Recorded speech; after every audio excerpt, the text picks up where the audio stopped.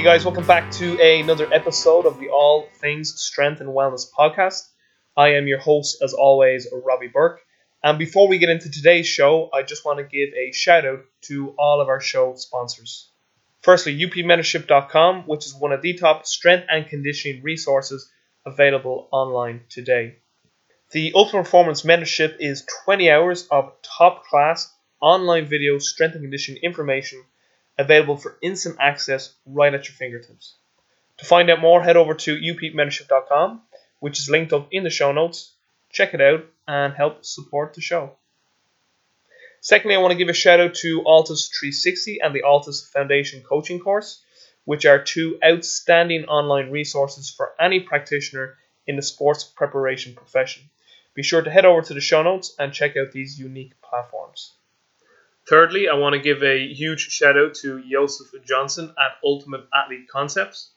Ultimate Athlete Concepts is a multifaceted company providing the most sophisticated scientific material in sports science. Ultimate Athlete Concepts is the world's leading resource for translated sports preparation educational material.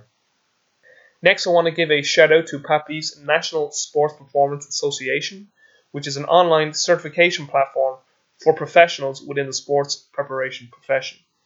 Currently, the NSPA has 4 certifications available: Speed and Agility, delivered by Lee Taft; Olympic Weightlifting, delivered by Will Fleming; Nutrition, delivered by Dr. Chris Moore; and Program Design, delivered by Coach Robert Dos Remedios. For more information on the NSPA, be sure to check out all the links in the show notes. Finally, I want to thank another brainchild of Pat Beast, Athletes Acceleration, which is another online medium that delivers excellent continuing educational resources for strength and conditioning professionals. And just like with all of our other sponsors, you can check out the show notes to get links to all the available products that Athletes Acceleration has to offer. A full disclosure, except for Altus 360 and the Altus Foundation Coaching Course, I am an affiliate to all of the show sponsors. Lastly, before today's interview, I just wanted to let all listeners know that the podcast is now on Patreon. If you feel like you are in a position to support the show, I would truly appreciate any donations you would be willing to make to help support the podcast. Okay, that's enough rambling. Let's get into today's interview. This episode, we have Pat Davidson back on for part 5 in our Mass 2 series. On this episode, Pat and I discuss what's new with Pat. Pat and I have a discussion about deadlifting mechanics and body types. Pat describes what it was like to personally complete Mass 2. Pat and I discuss the 2040 day in Phase 2 of Mass 2. We discuss the triphasic day in Phase 2, and we get into a discussion on how isometrics can benefit performance. Pat and I discuss his research from his PhD. Pat gives us his thoughts on using deadlift variations for isometrics within the triphasic day of Phase 2. I asked Pat why did he program static dynamic work as the accessory work on the stim day in Phase 2. Pat discusses the importance of sensory information and movement quality. We discuss the Keijan in Phase 2. We discuss if Mass 2 could increase penis size and would more males do the full Mass 2 protocol if this was the case. We finally discuss the deuce. I asked Pat why did he put the upper body movement before the lower body movement within the deuce. Pat and I discussed the stim day in Phase 3 and the Keijan day in Phase 3. And finally, we briefly discussed dopamine and learning. This was an outstanding episode with Pat, guys, and I hope you really, really enjoyed. Davidson, we are back on and we're live. Mass 2, part 5, I believe this is, so we're really getting down to the nitty gritty. We left off on Phase 1. I think actually the very last question I'd ask you was why the glycolytic warm-up, and you were getting into sort of the mindset of that. So before we pick up, let's fill us in on what's been new in the world of Pat Davidson. You recently just finished Mass 2 yourself. I've seen your post out on Facebook, and then we'll dive into the rest of Mass 2 here. Yeah, I finished up last week, actually, and it was really a big-time feeling for me to do that because the first time I tried to do the program, I wasn't able to finish the 4th phase. Like, I hurt myself a couple of times during that phase, and, you know, it's such a heavy phase. Like, it's not the right phase to try to reintroduce yourself to. It's like phase one makes a hell of a lot more sense if you're starting over again. And that's what I had to do. Basically it was trying to do, and phase four is like every day is heavy. It's a miserable phase. It's really a challenging. It's particularly if you've gotten pretty strong. Like actually making it through that phase is questionable. Like it might catch you at some point, but you learn a lot of lessons through it. And for me, I learned the lesson of that I don't know if the low handle trap bar is a great tool to use when it gets up to 5 rep max weight or heavier. And, it's funny. It's funny you say that because I actually meant to write this to you because I seen you said that in your post. For me, the vast majority of people, now obviously it is going to come down to their body type, and I'd say your body type probably actually is one of the rare ones that suits a low handle. But for the vast majority of people, they just should not be doing low handle trap bars. I can't get into position for that. I'm too fucking long and gangly. I think the vast majority should just stick to high handle, because. Now, don't get me started on tall guys complaining about deadlifting. No, I'm talking about low handle trap bar now, for a tall. No. I know that, but I would say that overall, if I stand next to you, you're considerably taller than I am, but I bet our hands are the same height off the ground. So when it comes to deadlifting, generally speaking, almost every human being on the planet's hands are the same height off the ground. There's a few rare cases of people that have that are outside that scope, but we generally speaking all move the deadlift about the same distance, which is interesting to think about. But I think that it's one of these ones. Now, if we're talking about squatting, we have completely different ranges of motion, but chances are that taller people actually have an easier opportunity to get into a proper position at the bottom of a low handle trap bar or any deficit deadlift than a shorter person with shorter limbs would. Yeah, I haven't seen that. I haven't seen that at all. I don't know what else to tell you other than it just mathematically there's no water to be held in the taller guy can't get into position on a deadlift argument. There's an easier opportunity for that. If you've got longer arms relative to your legs, maybe. No, man. It's just stand up next to me next time we hang out together. I bet you anything that our hands are the same height. I know for a fact I can't get into position the way I can get into position for a high handle. If I do low handle, I'm going to have to stiff leg deadlift it. Yeah, it's just a deficit deadlift. That's all it is. Because it's a wider grip. It's like almost a snatch grip deadlift, but it's just a deficit height deadlift is really all it comes down to. But what I'm saying to is most people are stink at doing low handle trap bars compared to just do the high handle. It's just safe. For a vast majority of people. Man, most people are probably better at non-deficit deadlifts than deficit deadlifts. Yeah, it's the same thing. It's no different. And regular than snatch grip, And a snatch grip deadlift is just a deficit deadlift. Yeah. Yeah, well, you have to get lower in position. I can't get into a snatch position, as in the starting position, even on Olympic lifting shoes. So yeah, I think the fact is I've got stink ankle mobility, so I have stink ankle mobility and I've got a long femur, so I'm just not built for it. While I'm fucking squatting, I'm fucking disaster. Even though I do squat, but I'm not a pretty squatter. But anyway, listen, it really, I don't think it came down to bottom position with it, to tell you the truth. I think that with a low handle trap bar, the bar will deviate forward backwards from a rotation standpoint. Almost like if a boat is getting hit by a wave, the front end will tip up when it's going up the wave and the front end will tip down when it's going down the wave. If you're not dead center in the middle grip wise on a low handle trap bar, the bar rocks forward or rocks backwards. But Trey would do that if you grab it wrong with a high handle. No, it won't do that. Yes, it will. It doesn't. It does not tip even remotely the same way. But it tips. If you don't grab it in the center, it'll still tip. It's totally different from a wobble standpoint. Low handle's going to tip big time. Oh, it could do, but I'm just saying it happens with high handle as well. I've seen millions of people grab it in the wrong position and it fucking does that wobbly thing where they're on a wave. it won't even be close though in terms of like total tip, like from the two. Like it's vastly different. I thought you were gonna say it's totally different from total wobbliness. There, I was like, oh, he's gonna make up a word. No, but you have so much more leeway in terms of holding a high handle trap bar, in terms of that thing potentially tipping forward or backwards. The low handle, it's going to be a completely different animal on that front. So it's fine. I think I would, generally speaking, probably choose low handle all day every day until it gets really heavy, because at that point, because it's going to be lighter, it's going to be less system load, it's more range of motion. But as soon as it gets absurdly heavy, if that bar tips a little bit at any point, then it's probably going to. I mean, it's just a big problem. So up anything, I would say probably less than 10 rep max. When the weight goes above that, I don't know. I think it's a risky situation in terms of just the mechanics of the bar, not even the mechanics of the position that you're getting people into. And what did you feel like strain more, like in the SI region? Is that where you were feeling it, or low back? Is that where you got a little bit of an issue with it? Yeah, like SI stuff, but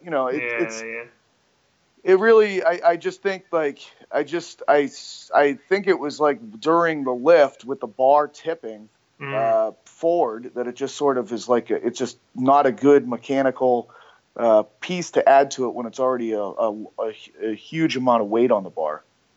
Yeah, definitely something I'll talk to you more about. I just know from my observation with athletes that like I have loads of athletes that can get into position nicely for a high handle, but if we go low handle, they can't remotely get into a good position.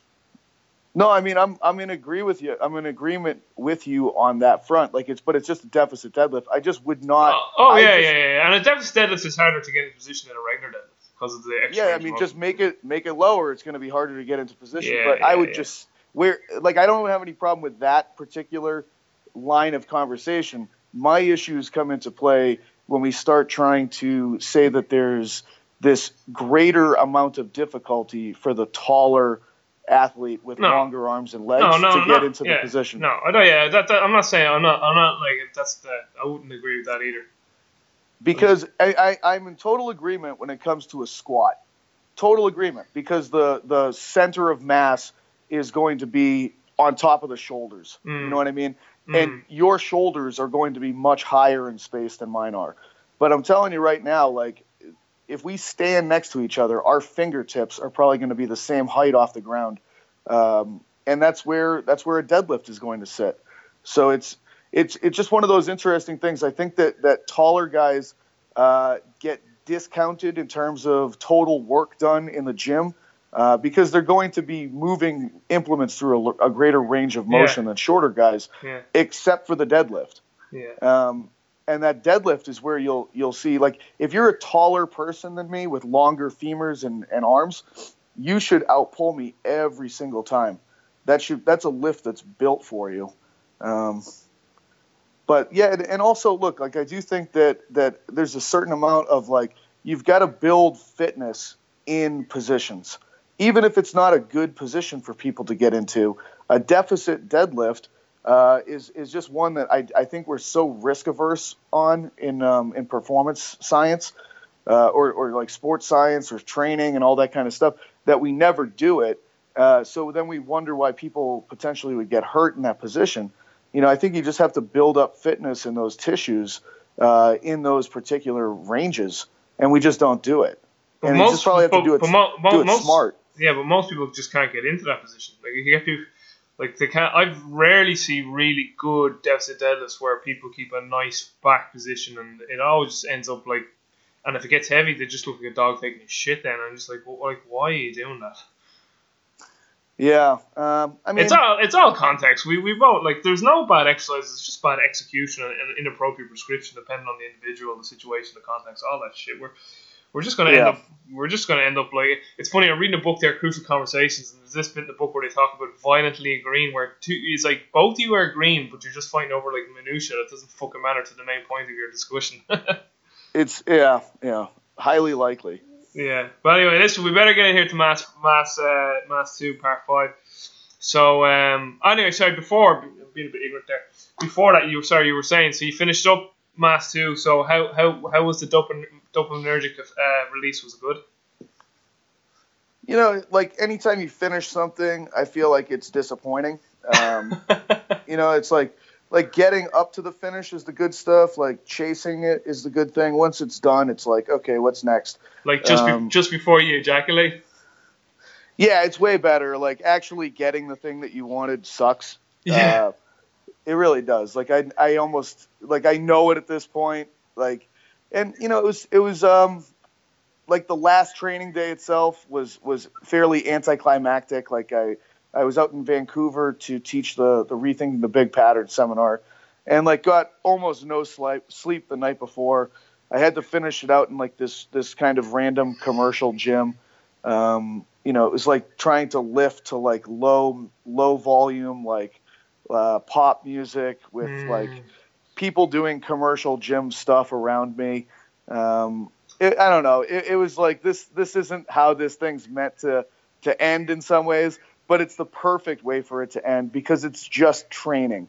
It's just another training day. Yeah, you know, yeah, like yeah. if I feel like if you can't get to that point, like I don't know. It's not like I'm competing in an actual sport or something like that. You just punch your ticket. You show up for work. You do it. Some days are better than other days. You don't get to control those kinds of external factors in a lot of ways. But yeah, you know, it was. I executed the game plan. I finished the thing out, and now it's nice because it forces the issue on me of being unsatisfied and wanting to make something even better to be able to do myself in the aftermath of it. It's sort of. I was just thinking as you were saying there, like the environment, the low pop music, and I was like, in Mass, you speak so much about how important the environment is, and you know, the training environment was one of them in terms of like who you're with and surroundings. So I was just thinking how sort of nearly ironic that is that you had to finish out Mass 2 in that sort of settings. Yeah, it was brutal. Like, you know, I just like I'm looking over next to me, and there's three guys that I think are like immigrants to Canada from China, and they're benching with the bar and like fives on was the highest weight that they worked up to for like sets of five. And, you know, just like I got those guys next to me that were like anti-inspiration. You know, I've got people trying to like strip my bar while I'm like standing right next to it. I'm like, no, I'm using that. Get out of here. It was tough, man. But, and especially like I was saying, like almost no sleep. Like, but you just get up, you stick to the plan, and you show up for work even on the days where you don't want to. Exactly. You just fucking man the fuck up and get on with it. Yeah. Yeah. It's and any time like even myself, you start kind of feeling a bit like almost sorry for yourself. I always just like instantly in my head, it's like this like you know like it's like that. You know, in Star Trek, they would have like the red alert. It's like that sort of noise, but it's instead of saying red alert, it just goes World War II, World War II. Like, and I'm always just like getting images of like guys like you're just fighting in war, and I'm just like I'm soft. Yeah, for sure. And you know, like it made me appreciate the program even a little bit more too because of the accountability factor. Like, I need to finish this up. It's day 4 of this week. I know exactly what weights are supposed to be on the bar. I know exactly how much time needs to take place between the exercises. I know that I have to do 10 sets of this.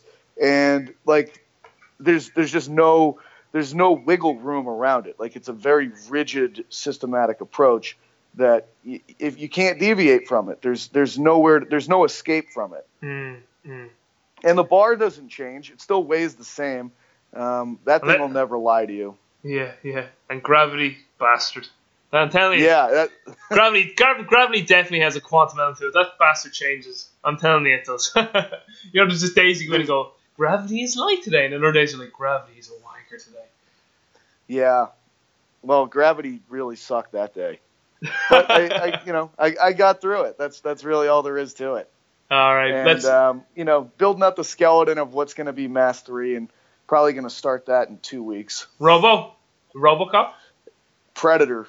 Ooh, nice. Nice, Yeah, nice. this stuff will make you a sexual Tyrannosaurus. Oh, I love it. I absolutely love it. You hear to hear people, sexual Tyrannosaurus. Do you ever wonder why Tyrannosaurus is also angry? It's because his arms are so small, he couldn't reach his balls. I mean, look, I can relate. Oh, so could I. But I'd say he was a beast in the fucking in the squat rack. Tiny legs, not too much to travel. That's it, man. Yeah. All right, let's get in here. Phase 2, and I'm going to start off with this. So you said most people that have done math seem to think 30-30 is the hardest phase. And then Mr. Davison writes, I disagree. In my opinion, nothing really beats 20-40 in terms of impact it has on your body.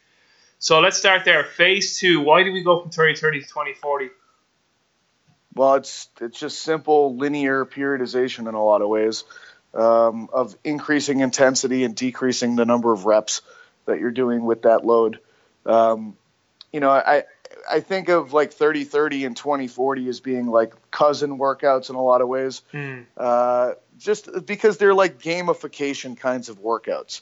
It's incredibly specific timing goals or timing confines, rep confines, and a very specific goal of 30-30 is can you do 450 reps, 20-40 is can you do 300 reps. 20-40 is it culls the exercises. There's some smaller exercises in the 30-30. You have things like single leg movements or, a bent over dumbbell row or, seated overhead press or something like that. And with 20-40, it's just like what the biggest 5 only make the cut. So my personal selections are a deadlift, a bench press, a bent over, like a Pendlay row with a barbell, a back squat, and an incline dumbbell press. I think that's the gold standard of the 20-40 exercises.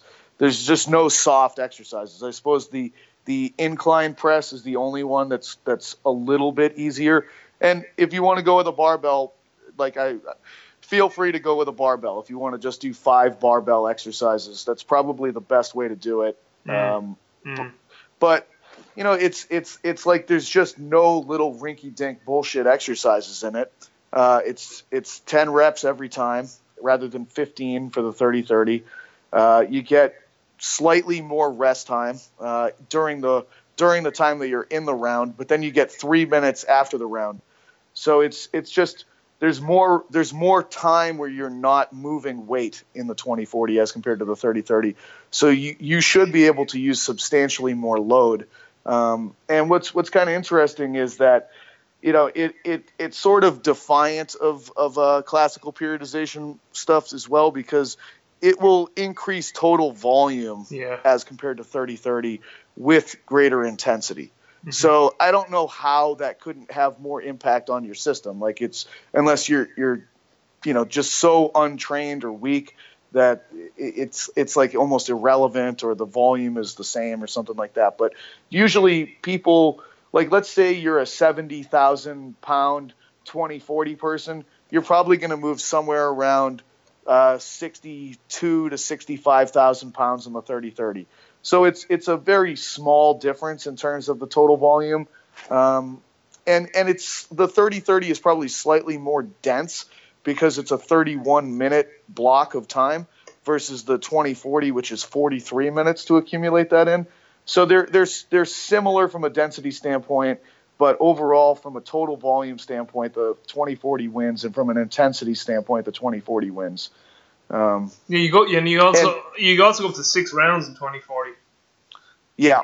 Yep. So but it's less total reps at the same time. It's quite a few fewer, 150 total reps short in the 20-40. So the weight moved per rep is considerably higher since you have greater total volume in the 20-40. Yeah. Great stuff. And then, so moving on to alactic aerobic, keeping with the triphasic theme from Cal Dietz. I mean, anyone who knows triphasic knows the progression, eccentric to isometric to the concentric effort. And so this is phase 2. So obviously now it's just a focus on the isometric. So is there anything else you feel you want to add there, or how do you feel that it adds to the whole experience of Mass 2?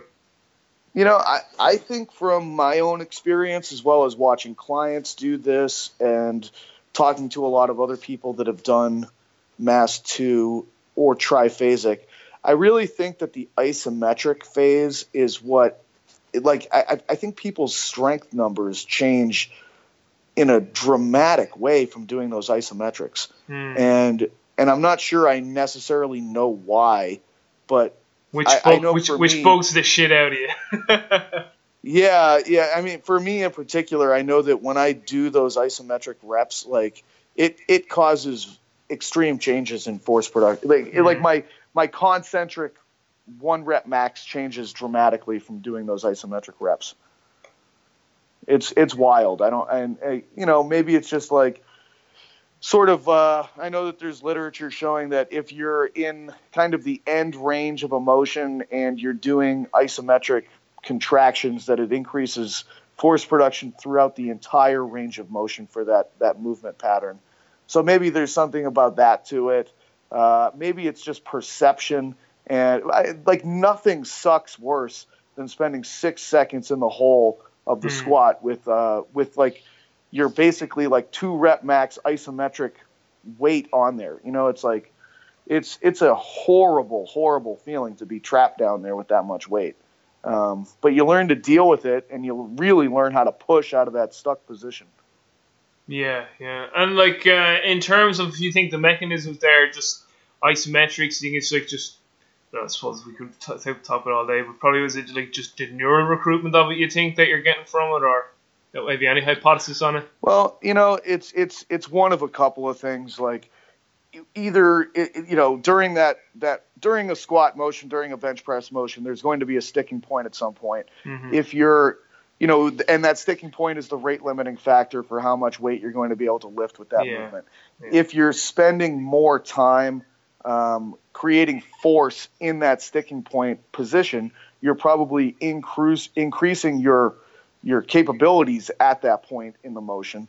So you would be bringing up the rate limiting factor for that motion, which should allow the total motion to get better. There's also just this concept that you're just producing, like I said before, like that idea of like at the end range of a motion, an isometric will increase the entire motion strength, not just the 15 degrees that we typically hear about with isometrics. That's a major factor. I think it's something that like FRC takes advantage of as well with what they're trying to do with end range isometrics. And I go ahead. No, go ahead.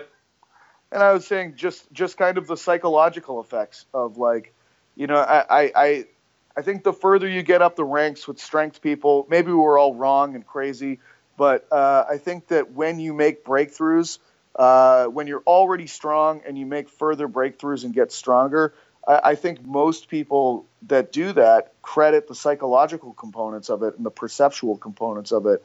And I think that there's a lot to that. And look, like nothing feels as shitty after training with really heavy isometrics. Yeah, big time, yeah. There's a really good book that's I don't know if the guys have released it yet, but because they just sent me sort of a preview of a book. Max Smarzo and Matt Van Dyke, they've just brought out a book on isometrics. I'm just kind of reviewing it. They sent me a hands copy to review it. But they sent it to me a while ago, so it could already be out on their website. I have to check. But it's called Isometrics for Performance. It really covers a lot of great stuff on isometrics, like a lot of stuff of how isometrics change the brain, and even there was stuff in it about pain perception. So I must go through my notes again, but I definitely think you would you'd enjoy that. I mean, we do know that isometrics are pretty damn good for joint-based health too. Like even if someone's got a fracture or an injury that requires a limb to be in a cast or a sling, just doing isometric contractions of the muscles that you can actually squeeze and recruit does a tremendous amount of not allowing atrophy to completely take away your skeletal muscle mass, and it seems to improve healing rates and time. So I think that they're an underutilized method. I think from a proprioceptive standpoint as well, like that's probably a big part of this as well. Like you'll spend time in the part of the lift that you least like to be in, and you'll learn, like, from a proprioceptive standpoint, like what's going on with your limbs and axial skeleton in that position, and you'll probably get better at mechanical and motor control of your body in those really awful parts of those movements. Yeah, they're actually, this is a bit, just here in the book, they were saying that isometrics cause greater cortical inhibition to the brain, and this cortical inhibition was associated with reduction in pain for 45 minutes, which I thought was quite interesting. But there's loads of it. That was just one thing I was just thinking of, just in terms of brain. There's loads of other little things in there. And they even talk about PAP, which I know you did your PhD dissertation on, didn't you? No, I did my dissertation on like stretching antagonists and seeing whether or not did you not do something on agonists. Did you do something on No, PAP? I was a professor that was like, I chaired a couple of thesis committees and was on several other committees of students that were doing thesis or dissertations on PAP. So I think I've read about at least 8 to 10 lit reviews from students on PAP, and I remember just like, I'm reading all of these lit reviews and I'm thinking to myself, why the hell do I not see any of these grad assistants using PAP in the programs that they're writing for their athletes? Mm-hmm. Because it seems that the research is very conclusive that it's working. Yeah. I mean, sure, the timing element of it is all over the place. Like, is it 30 seconds after the lift or 15 minutes after or something like that? Well, who the hell knows? But it seems to work. And if you're just simply doing a heavy lift and then making sure that jumping or sprinting performance is slightly better or not falling off, then that's the right time period for that person. Yeah, so it's funny you said that. I remember you saying that before to me about actually what your PhD thesis was. I remember that. You didn't find any difference in that, didn't you, not in the end?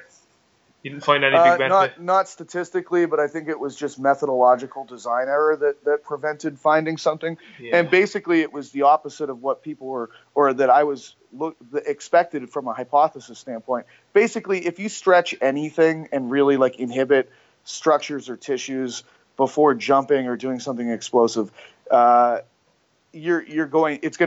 a bad idea. And I used some pretty damn athletic people for my study. So, a lot of times the argument is that once people are athletic, then the effects of stretching will not reduce force production as much as like non-athletic amateur types. But, I just made sure, like I stretched the antagonist to a vertical jump. So I stretched tibialis anterior and I stretched the hip flexors. And I really stretched those things. Like I really made sure that those things were stretched for a considerable amount of time and with pretty good amounts of force and that sort of thing. And really, like when you did that, like people's jumps decreased dramatically. The problem was that in my control setting, I allowed them to just sit around for a long time. And when they tried to jump after like sitting for 10 minutes, like that also hurt their ability to jump. So it was just kind of like, but it was so close to being statistically significant in terms of the differences between the groups. Like I would say it's not a good idea to sit and not move at all for 10 minutes before trying to do a maximal vertical jump, but it's really a bad idea to stretch. I mean, probably anything of the muscles of the legs considerably before trying to do it too, even the antagonists. Yeah, and I was about to say to the owner was like co-contraction or co-activity factor, but then when he said they sit around 10 minutes, like that was probably a more large factor. But you're still a better jumper for sitting for 10 minutes and doing absolutely nothing in a cold laboratory room in shorts and t-shirts than you are getting stretched. And did you purely just look at like kinetic factors? You didn't look at any kinematics of it, how they performed the jump? Didn't have the technology to do that. Yeah, it'd just be interesting. It'd be interesting to see like if their technique improved or anything like that, or did the stretching allow them more access to better range of motion and therefore better execution of the jump? If it did, it was still a worse jump. Yeah, true. And performance is what the name of the game. Just one quick thing here, going back to Mass 2. One thing I actually liked here when you were talking about triphasic, you give your recommendation where you say squat or dead, or as in deadlift, and then you say in brackets, I highly recommend the squat. I think it just makes way more sense. And like I've always I can't see I can't see how a deadlift you can really do it well in triphasic. And just a question for you: have you seen people use the deadlift like eccentrically or isometrically? Like how would you even use it isometrically? I suppose you load up a bar too heavy or do it against pins or something. But no, I've used it plenty of times. Basically, you pick it up, then you lower it towards the ground, and you hold it an inch or two off the ground wherever you want for the 6 seconds, and then you lift it back up. You lower it back down, you hold it for 6 seconds, and then you put it on the ground. That's for the eccentric phase? Well, no, for the isometric. For the eccentric, you pick it up, and then you lower it slow. You pick it up, you lower it slow, and then you put it on the ground. Mm-hmm. Trap bar or conventional to do that way? I've done it both ways. Like, I've done it with strongman guys where we actually did it with car deadlift. Like, that was really, like, that was a great tool for it, actually. Like, isometric car deadlift was crazy. That feels like your head's going to pop. I'd imagine the amount of pressure that comes in that bottom position is absolutely through the roof. We did triphasic principles with stone loading, like, you start with the stone on top of the box, you squeeze it off the box, you lower it down to your lap, and then you pop it back up onto the box. Nice. Or you squeeze it off the box, you lower it down to kind of the sticking point in the explosion, which is a little bit above the lap, and you stay there for like 5-6 seconds, and then you try to explode the stone up onto the box again. That worked wonders. That really improved stone strength dramatically. And again, it's just one of those motions that nobody trains in an eccentric manner. Like that's like a pure concentric trained movement. So I think that, like people go crazy over all of this eccentric stuff and like eccentric rate of force development. Like there's some holy grail of force production. Well, it's kind of it's in vogue right now. Well, in fairness though, I do think, well, this is just me personally, I do think a lot of coaches have been concentrically biased for a long time, but it's like the pendulum's going to swing where it's going to be all about eccentrics, and then, like even like some people are all anti-isometric, like you've seen it, like it goes through cycles. I mean, isometrics were massive in the 60s, like you see all the old-timer books, like the amount of books I have on my laptop, like PDFs about isometrics from like the 60s, and it's just like, this has all been through the wash before, and it's just coming around again. Yeah. Yep. I mean, the research has been done for decades. Like if you do eccentric stuff, you'll get better at eccentric stuff. Yeah. There is some differences in like fiber development and expression and recruitment, blah, blah, blah. You got to do everything. Yeah, exactly. Here, moving on to the stim day. I have a question here for you. What made you go to the Stato Dynamic for the accessory working that day? Just a change up? When I go ahead and design Mass 3, there's going to be so much more statodynamic in it. Explain why, because I love statodynamic. Statodynamic is like almost a mainstay in my first phase with most people.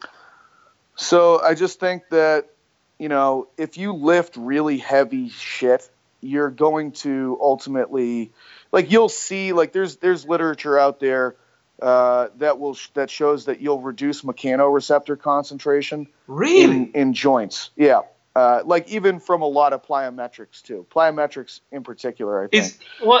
Is that just to, sorry, I know I'm interrupting you. I'm being a fucking asshole. Yeah, no problem. Is that due to like it's almost like it's the body's desensitized itself because it's too much of the same stimulus? Like say like if you keep spiking insulin over again, you become insulin resistant. Is that why? Like? I'm not sure, to tell you the truth. I think that it just comes down to like accommodation. You don't want to feel some of these things too much. Like who really wants to feel?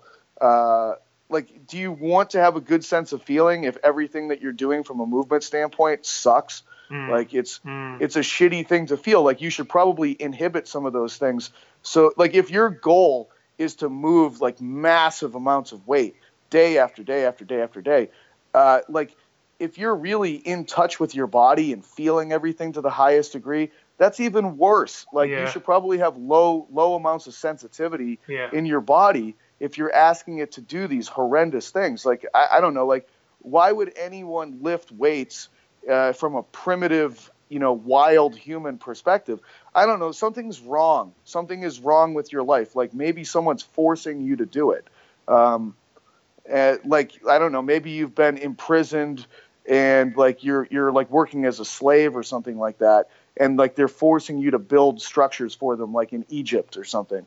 Like you probably want to desensitize yourself from a horrible experience that you're being subjected to. It's funny because bodybuilding is exactly that though, isn't it?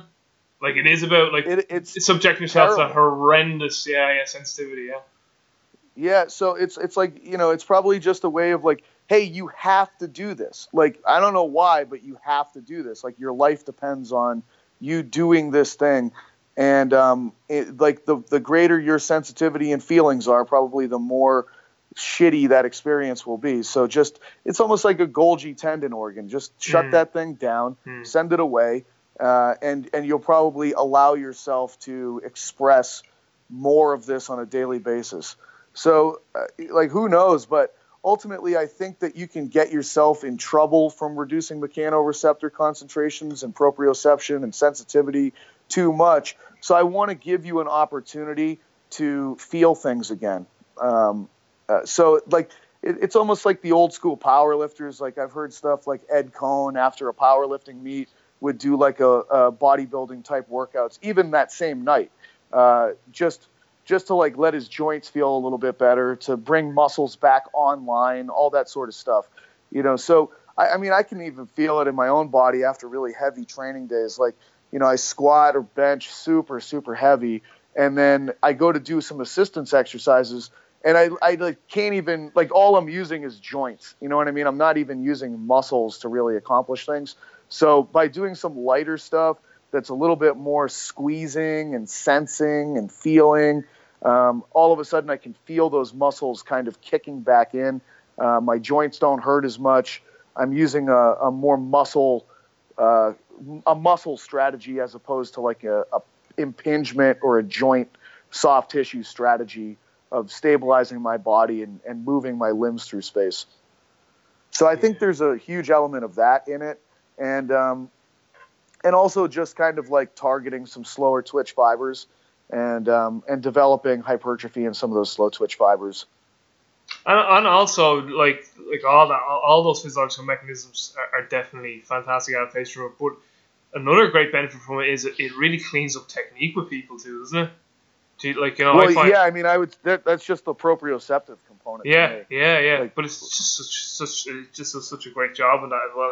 I just love it because there's so many win-wins with it. The statodynamic. Yeah, sure. I mean, like, I think like statodynamic leg exercises.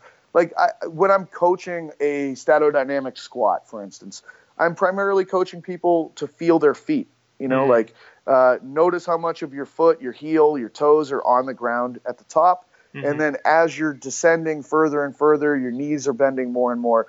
I want you to notice your feet and really see if you can maintain the same amount of foot contact with the ground, regardless of the position of your hip and your knee and your ankle. Yeah.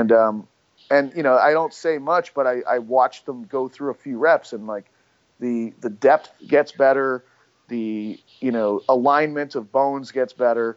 And I think it just comes down to, like, you mentioned something in the beginning when we were talking about getting into positions, and you mentioned ankle mobility.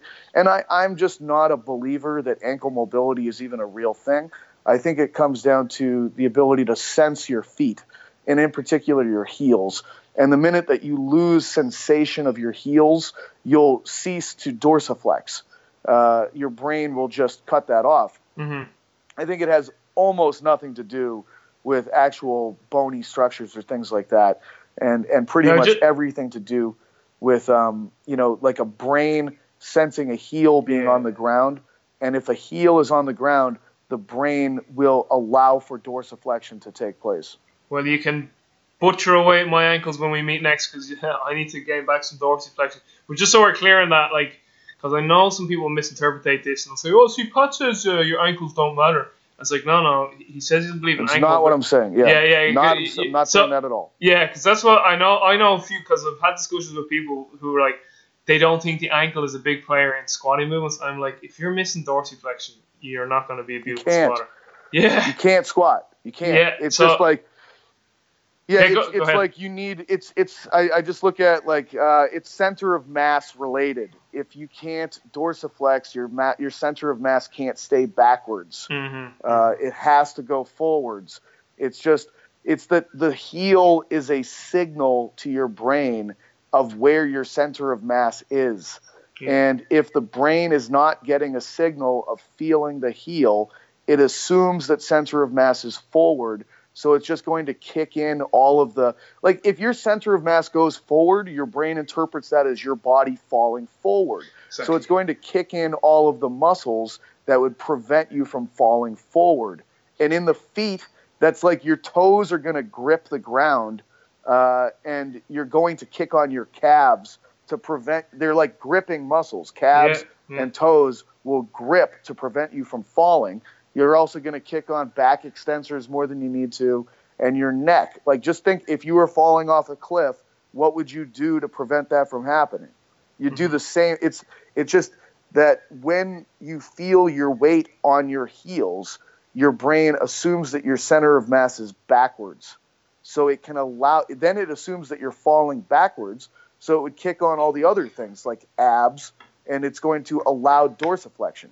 Like it's not that I think that the ankle is a waste. I'm just saying that our approach to talking about the ankle is not in the right direction of causality. Yeah, because I just know people are going to misinterpret it as, oh, so Pat said dorsiflexion. I was like, no, he doesn't believe it's ankle ability. Dorsiflexion itself is still very, very important. Yeah, I think that it's all center of mass driven, and whether or not you feel your heel that will allow you to dorsiflex. Not that. Yeah, so I won't even go any further. Yeah, because I tell you what, our next series is going to be on your the big patterns. Like that's definitely going to be our next series of podcasts. Yeah, and it's like that deserves its own podcast. It's hard to necessarily get into these things because again, it's like. And I'll tell you what we'll do on that too, Pat, is I recently just got Camtasia, so I can do video. So if we get video on that, because you'll probably need to maybe be seen to maybe, I don't know, articulate things or whatever. Yeah. What is that? Yeah, man? that makes sense. What was that? What's what? What was the beeping What was sound? that? Oh, that's a truck outside my apartment. it's the Terminator RoboCop coming from Mass fucking 3. I wouldn't have thought that you could have even heard that. It must have just transferred through really well. Oh, man, it has to the podcast. The listeners are going to love it. I'm not editing any of that shit out. I don't edit my podcast at all. It's, you know what I mean? All the crap stays in. And that's all the good stuff. It's not crap, it's the best stuff. Good. Moving on then to, so that was Stim Day Phase 2. So now we're moving on to I love this name, the Kijon. I also think the Kijon. We're still 2040. We're gone from 6 rounds to 3. And again, little bit sort of, as you kind of allude to, like people sort of, this will be a nice handy session now. And just like the 1 round 33 does, it fucking blows your brains out. So maybe just give us a little bit of rundown on 2040 for the 3 rounds. What's a little bit of difference there? How do you feel it stimulates the body for the same? So it's an extra minute of rest as well. So you get 3 minutes of rest in the regular 2040 between the rounds, and in this particular case, you get 4 minutes of rest. So it's and I've got some dirty versions of these things that I've got in mind for Mass 3. Like something horrible that's really going to, like there's 2 of them.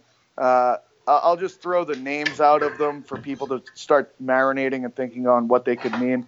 There's the 30-60 is going to be coming up, and then there's something called the Inception Deuce, which I can't wait for that one. Oh, we haven't even spoke about the Deuce. That's what we're going to speak about next. When I read about the Deuce, I was like, you're a sick bastard, Pat Davidson. Yeah. So, with this cage in 2040, it's all just set up for you to be able to really load those bars up. Like you can basically throw like your 12 rep max on all of those bars and probably get 10 reps for all 3 rounds. It's like in some ways, I see a lot of regular people get stronger with this because they stop thinking. You know, so many people spend so much time prepping to get into the lift, and then like I just see people psych themselves out all the time. This thing doesn't give you that option. It's like Pavlovian. You know, there goes the bell. You have to go. You just mash. You get through it. You get to the next thing. You know, it's like none of the exercises use that much of the same muscles. So all the muscles are still fresh and ready to go for the next exercise you're getting into. And during that 5-minute work round, like you're probably bringing yourself up to like a max heart rate or near max heart rate. So it's like this, it's always going to be centrally limited as opposed to peripherally or muscularly limited stuff. And it's just incredible how close you can get to, you know, all of these exercises, like they're mathematical maxes for the reps that I'm asking you to do, despite the fact that you're seeing this central increase in fatigue. So I love that 20-40 cage, and it's one of my favorite workouts. It's without a doubt devastating, but in terms of that central devastation and psychological torture, it still doesn't hold a candle to the phase 3 Cajun, which I'm sure we'll get to in a second. But the phase 3 Cajun is by far the worst thing that exists inside of Mass 2 from a physical perception of like metabolic and total system like overload. Just on the 2040, I'm nearly sure it was on Dr. Ruscio radio. I'm not sure because there's another podcast Ben done. But anyway, Ben was on a podcast and the guy hosting it, I'm really sure it was Dr. Ruscio, but I have 2 or 3 other podcasts that Ben was on. And they asked, like, Ben, you know, just like basic recommendation for like a general male, like, you know, to stay healthy. And, you know, it was sort of like lift weights 3 times a week and stay very active in between, like, was the basic recommendation. And Ben went off on nutrition. But regarding the strength program, the resistance training program, he said, you know, one myself and Pat Davison use a lot is like 20-40, you know, try and get 10 reps into 20 seconds. And like, he kind of just said it so nonchalant, and I was like, he's like he makes it sound like that. Oh, it's just a nice little circuit, and I'm like, he's talking about the Cajun. The people don't know what they're getting into. Yeah. Get ready to have your dick kicked in, Funk Med people. Yeah, because it's coming with that thing. Yeah, you can get ready to have a lot of shit thrown at your face. And speaking of shit, just a quick side note. I know you're gonna love this story. Yesterday, and the listeners, you might as well have a bit of insight into my life before we get on to phase 3 and the deuce, because that is going to be a lot of shit that we're going to talk about. But yesterday, for the last week, the sewage pipe outside my house is blocked, so there's shit going everywhere. And the guy came yesterday to unblock it, and didn't he leave the fucking back door open? And when he hit the pump to clean out the pipe, a whole ton of everyone's shit in this apartment went into like downstairs where all our clothes are and our washing. Oh, that's awesome. It went everywhere. It just went everywhere. Like it was, we were like shoveling shit out. Like so much of it came in. Like, and then he was a foreign guy, and he goes, "You got the mop?" And I was like, "I don't think a mop's gonna take care of this one, buddy." He's like, "You got the mop? You got the mop? You got the bucket?" And I'm like, "No, but I have a lot of anger and rage in me right now that wants to inflict a lot of pain on you." Yeah, I think he's gonna need a pressure washer. Yeah, I wouldn't mind putting that fucker through the deuce. There's a lot of people that probably need to go through the deuce. I actually was having a really weird conversation with a couple people last week, and it was in relation to imagine if mass, if you went through it and executed it exactly as it should be done, if it grew a man's penis, like if it increased penis size, but you had to go through it exactly. Like, what percentage of the male population would actually be willing to go through all 16 weeks of that torture? And I mean, different people have different opinions.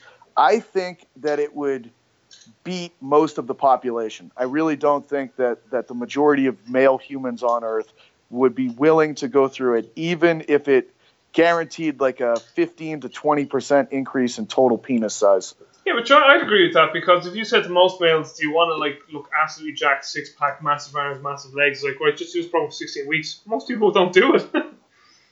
Yeah, but I mean, look, people will do almost anything to increase dick size. So, but I think it would be like if anything actually worked for that, I think it would be great if it was going through something like Mass or Mass 2. Absolutely. Because you'd have to actually earn it, like. Anyways, total sidebar. But at least I can just see like a picture of like you or me or two of us walking into a gym and everyone's doing like Mass 1 or 2 and we're like, must be a lot of small dicks in this room.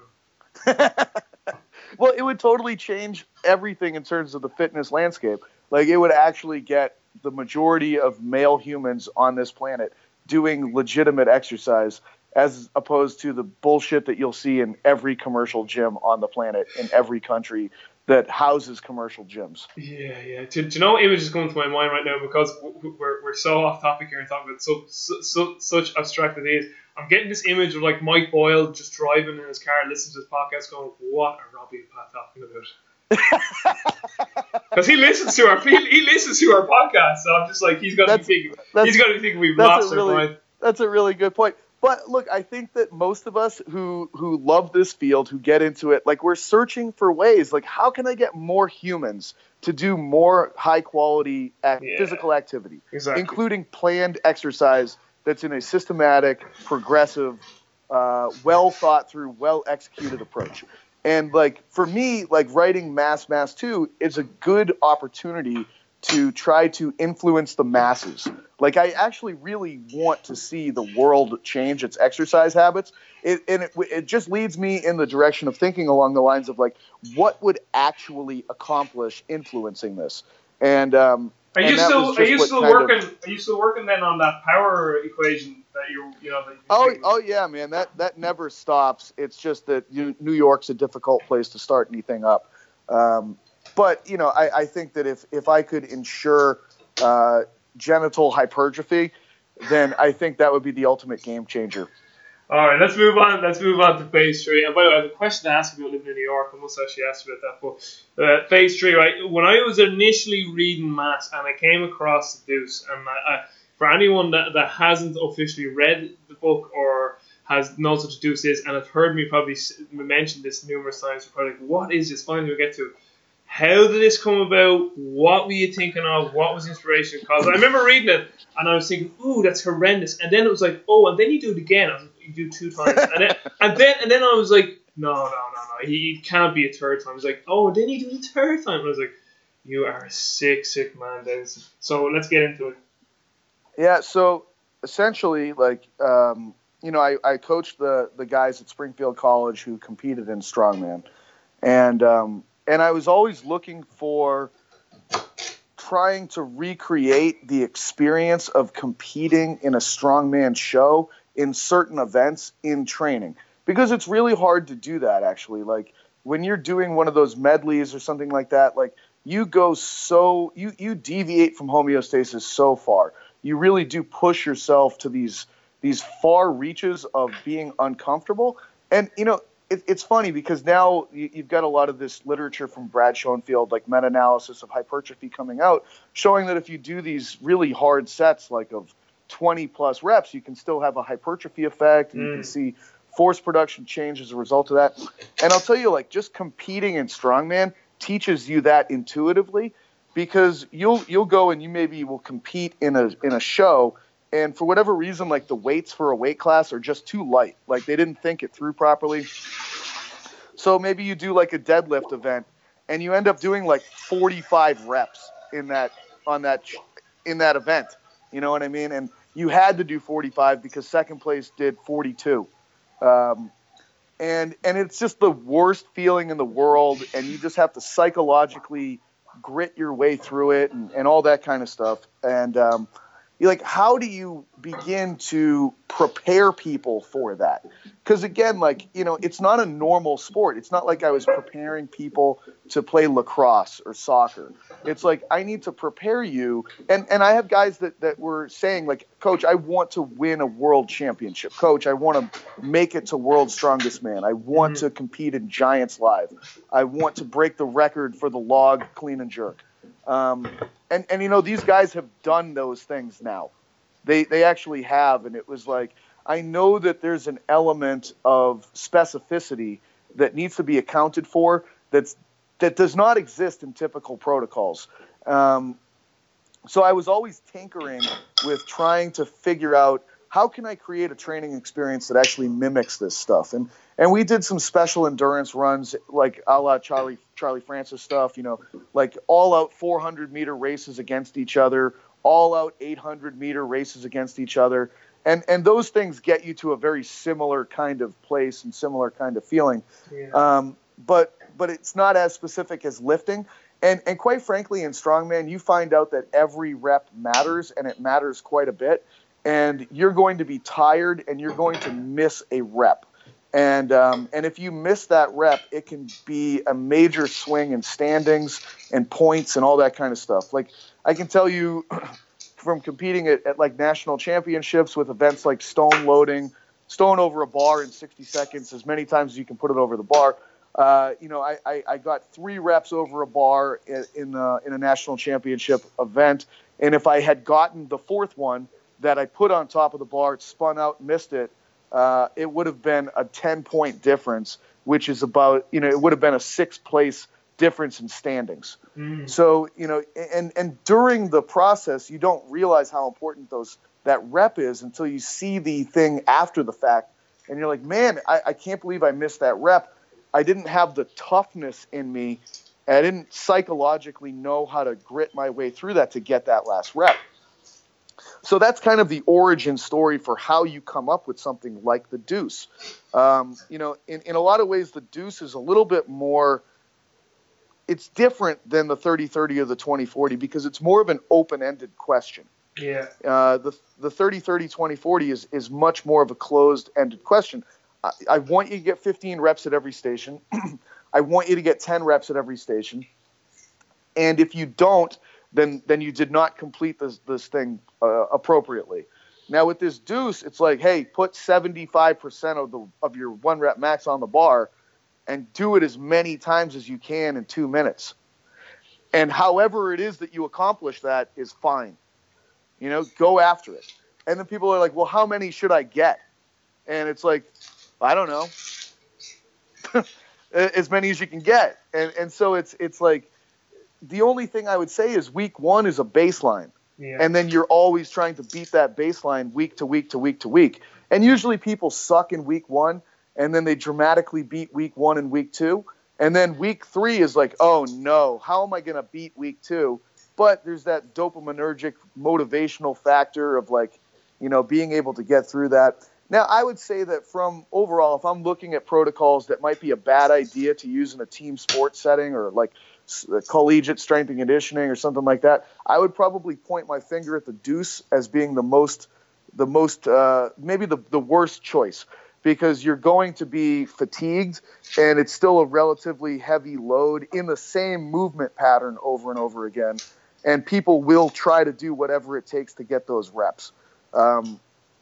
So I might be cautious if I'm a college strength coach and I'm thinking about potentially borrowing some elements of the mass programs to put in there, because you have to kind of save people from their own internal drive sometimes. And if you've got highly motivated individuals, they could be their own worst nightmare for that particular protocol. And come here, why the upper body before the lower body in the deuce? Because I know psychologically with me, I always have to do my lower body lift first. All right. Well, I can just say from my own experience, if I squat first in that thing, I don't want to do anything after that. Nothing. I'm done. I'm absolutely done.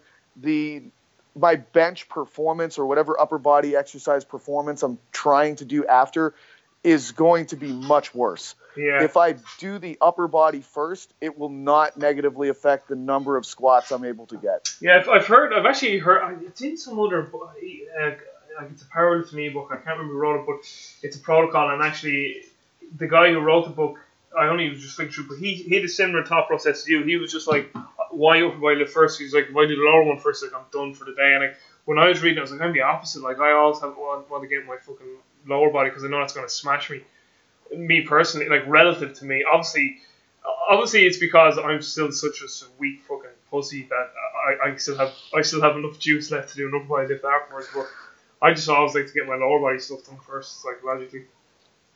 I mean, I would just try it, like see what happens numbers wise. You know, do it one way, do it the other way. I just know, like, I'm so systematic. Like, my whole system is fatigued after squatting that, like, I just don't have any juice left for benching. And you know, the bench sucks. Don't get me wrong. Like, you're going to have a very extreme amount of localized fatigue from that bench, but your legs are fresh. Like, you're untapped in that area. Like, you can still go get it. And then day 2 again, triphasics, just a concentric phase. Nothing much to there again. Yep. We're all familiar with triphasic. I'll tell you what, that feels so good on that. You know what's crazy is, like, the deuce will make you so sore, like ridiculously sore, and everyone's like, I can't believe I'm supposed to squat heavy the next day, and everyone PRs. It's insane. It's absolutely insane. Like, I can say, even from my own experience going through this thing, I was like, there's no way I can squat today. No way. It's not happening. And then you start, and you're like, actually, this is going really well. Like, I can't believe how well this is going. And, you know, the deuce really only makes you that sore the first time. You get used to it so quickly. Like, week 2 is a much better experience than week 1. But when you get to take those isometric reins off of the horse, it's like, it feels so, like, you're just like, I can't believe how much I can move and without these tempo restrictions imposed. All right, and then stim day. Stim day was just a basic linear progression through phase 1, 2, and 3. Was it 15 10s to 8? Correct. Yeah. There's, you know, like what I try to point out in the write up of the book is that there's multiple different progression model or periodization models that are actually at play in this book. And if you look at stim day, it is a classical linear periodization model, plain and simple. You know, it is decreasing volume as intensity increases throughout this program. You know, it's as straightforward as possible. And what's interesting, though, is that there's a seesaw effect in terms of the stim days and the Cajuns, because as the stim days reduce volume, the Cajuns are increasing volume. And was that done on purpose, or did you design it and go, oh, look what happened here? No, it was very purposeful. You're lying. It's just a coincidence. No, I mean, well, if you look at the weeks of this thing, it's like you'll see that, like, it's an undulating, every, like, phase 1 through 3 is an undulating periodization model. And just from a very simplistic standpoint, you have a heavy day, a moderate day, and light days. And you actually have 2 light days in reality with the development days and the Cajun days. And then you have a moderate day in the stim day and a heavy day in the triphasic day. Yeah. So it kind of fits the, you know, I think that most of the time when you look at heavy, middle, light from a research perspective, it works better than anything else. And that's what you've got here. So it's the fact that the moderate days are following a descending volume perspective, but the light days are actually following the opposite perspective. Okay, so let's get into it. Let's get into the worst part, along with the deuce in all of Mass 2, which is the Cajun on phase 3. And I could just imagine how this came about. You're like, 20, 40, 10 reps. I wonder what would happen if you could get more reps in that 20 seconds. Yeah. And, well, you know what it comes down to is I work with general population clients, and I work with most of these guys as being in their 50s. And most of these guys, their primary limitation is their psychology, plain and simple. Like, they have lofty goals. Like, if these guys didn't have the goals that they do, I wouldn't have to do the things that I do to them. But they all want to... They want their bodies to look incredible. They want tons of muscle. They want to keep their fat levels down. They want to be like immortal. They want to be able to be attractive to women for the rest of their lives. Like, And it's like, I think that when men get into their 50s and 60s, they, at the same time, they're thinking, I've done enough. It's that time to retire. It's like their bodies don't feel quite as good. But it's like, listen, like, but they complain on a daily basis. Like, I want to lose this fat. I want to gain more muscle. I'm like, well, if you really want to do that, we're going to have to do some stuff that sucks. I'm sorry. It's like, I don't even want to do this to you, but you're demanding that I do it to you. And like, they always say the same thing. Like, this is so heavy. This is so hard. And I'm watching them do this stuff. And when they say things are heavy, the bar is still moving fast. Mm-hmm. So they don't actually know what heavy is. Yeah. They don't. They really don't. And as much as we as fitness professionals believe that we're like these incredible specimens, and like, I see people post videos all the time and they say things are heavy and the bar is still moving really fast. And I'm like, it's not heavy. Like, I'm sorry, you're actually not working up to what you could potentially work up to. Because when something's actually heavy, or when you're done, it's moving slow or it's not moving at all. And you are a wiener. Yeah, and it's kind of like, I need to have my trump card that I can always pull out and throw on the table and say, I know that you'll be unable to escape this particular protocol. This protocol will defeat you. And because I see plenty of people that do like the 20-40 and they still pick weights that are too light at the end of it. And they never miss a rep. They're never unsuccessful. And it's like, all right, well, here's something that will, this will teach you like where the limit is. So it's like, okay, let's take a look at the heaviest weights that you used in 20-40 in phase 2. We're going to use those weights. We're going to use those exercises. Those were exercises that you were getting 10 reps in 20 seconds. Now you have to do 15 reps in 30 seconds. Mm-hmm. And you get less rest time to get to the next station, and you have to do 15 reps with that again. And it's all 30-30, it's all 15 reps, but you get 5 minutes breaks between the rounds so that you have the ability to recover and potentially do it again, and then potentially do it for a third time. And I mean, anybody that's done this program will agree it's the worst. Like, there's nothing that will bring you closer to wanting to kill yourself than the phase 3 Cajun. All right, we're at 10 a.m. for you, 3 p.m. for me, and that's our hard stop for today. So the last, obviously we got phase 4, but I have to bring Dr. House on to do the nutrition segment. So what I'm hopefully going to try and do is get all 3 of us on it, and when we get onto that, you can wrap up 4 and he can dig into the nutrition, and 3 of us can just have a whale of a time just fucking shooting the shit. But just out of your own interest, I'm reading a book here. This is just for you.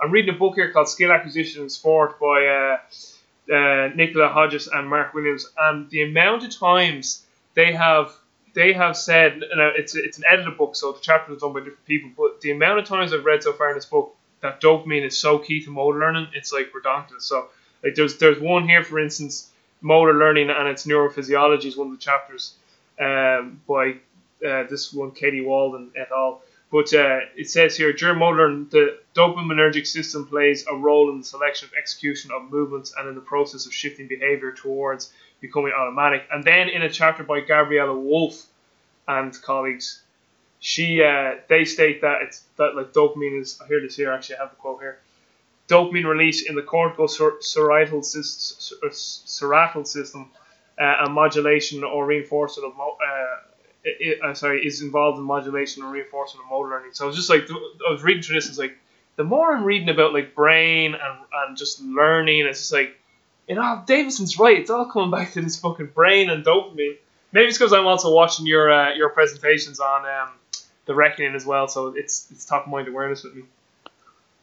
Yeah, and I think I'll be quick about this. Last thing I'll say in this regard is that this stuff should influence the way that people coach, and I'll tie this together with something that you can find in Daniel Kahneman's Thinking Fast and Slow, and he basically has a section that there is a heuristic that negative reinforcement will work, and punishment will work, and like he destroys it. Like positivity is going to tap into that dopamine system. And like where we get this negative, like the heuristic regarding punishment or negative reinforcement, the military looked at a lot of studies, and they saw that like if I have like an Air Force pilot in a training situation and they screw up, they do a lousy job in this sim, then their commanding officer comes over and yells at them.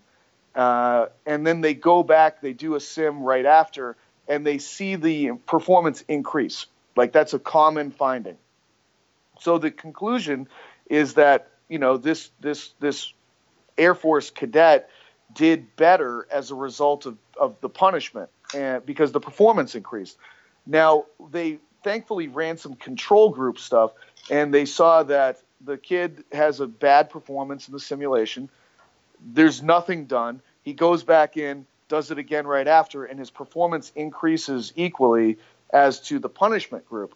And it's just simply returning to the mean is all that's happening. If I have a lousy performance, it's very likely that the next time I perform the same thing, it will be better because, well, chances are that's just what happens. We always return to the mean. If I have an incredible performance, then the next one that I do after will probably just return to the mean. So you're not going to influence performance that much in an acute setting by either like bestowing, tons of praise or by punishing. All that really matters is that the person practices more and more and more over time and accomplishes more and more reps and progressively moves the mean in the right direction. Go ahead. Where positivity comes into play is that you'll reinforce the behavior to do the behavior more times by making a positive association emotionally, cognitively for that person who went through that experience. If I like where I am, I'm going to continue to go to that place. That's really all it is. Like more time, more volume, more practice, more grit, more persistence will make me better at things. But I'm not going to ever do that unless I like being at the place where this takes place. And I probably won't like being at the place that's negative. Like most people don't like that. So always be nice to people. There's really, and I struggle with this tremendously because I get pissed off at people all the time. But there's no upside to negative or shaming or any of those things. There really isn't.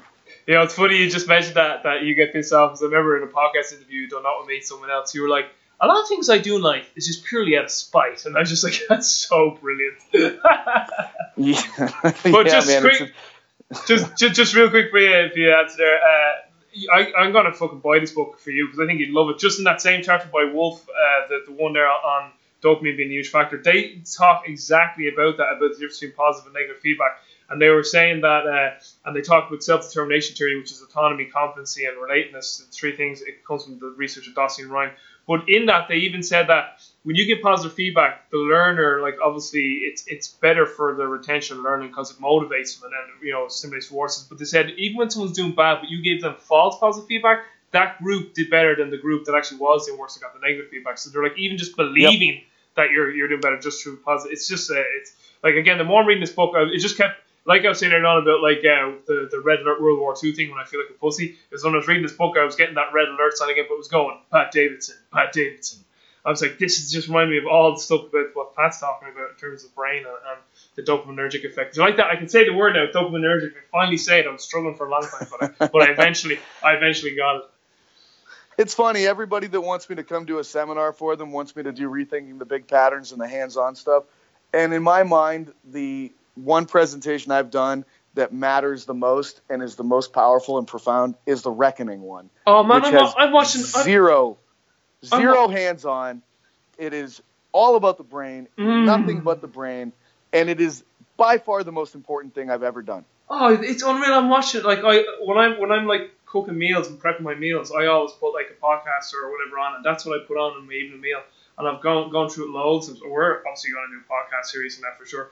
But like, I absolutely love the bit where you talk about like Socrates and what's the other philosopher's name? Socrates and Democritus. Democritus, and he goes, these two guys, as I've seen them, they're on Twitter, they said some pretty profound things.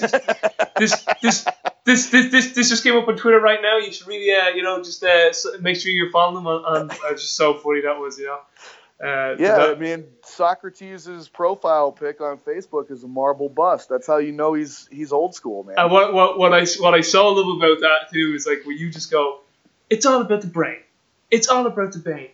Tell me what it is about the brain. I really want to know. And then it's just like, it's like the whole audience are kind of like, this guy's crazy. And you just stop and go, I need to know. And I'm just like, this is brilliant. I love it. I absolutely love it. Always a pleasure talking to you, Robbie. I know Absolutely. We both have to go. I really have to go or I won't get paid. So, there's my dopamine. All right. So go on. We don't even have time to speak offline, so we'll cut it right here. So we'll schedule back in, and we still hopefully might get that podcast set up with Christian too. But definitely with Dr. House, we'll definitely get it going. Beautiful. All right, Robbie. Thanks so much. All man. right. See you later, bud. Take care. Bye bye.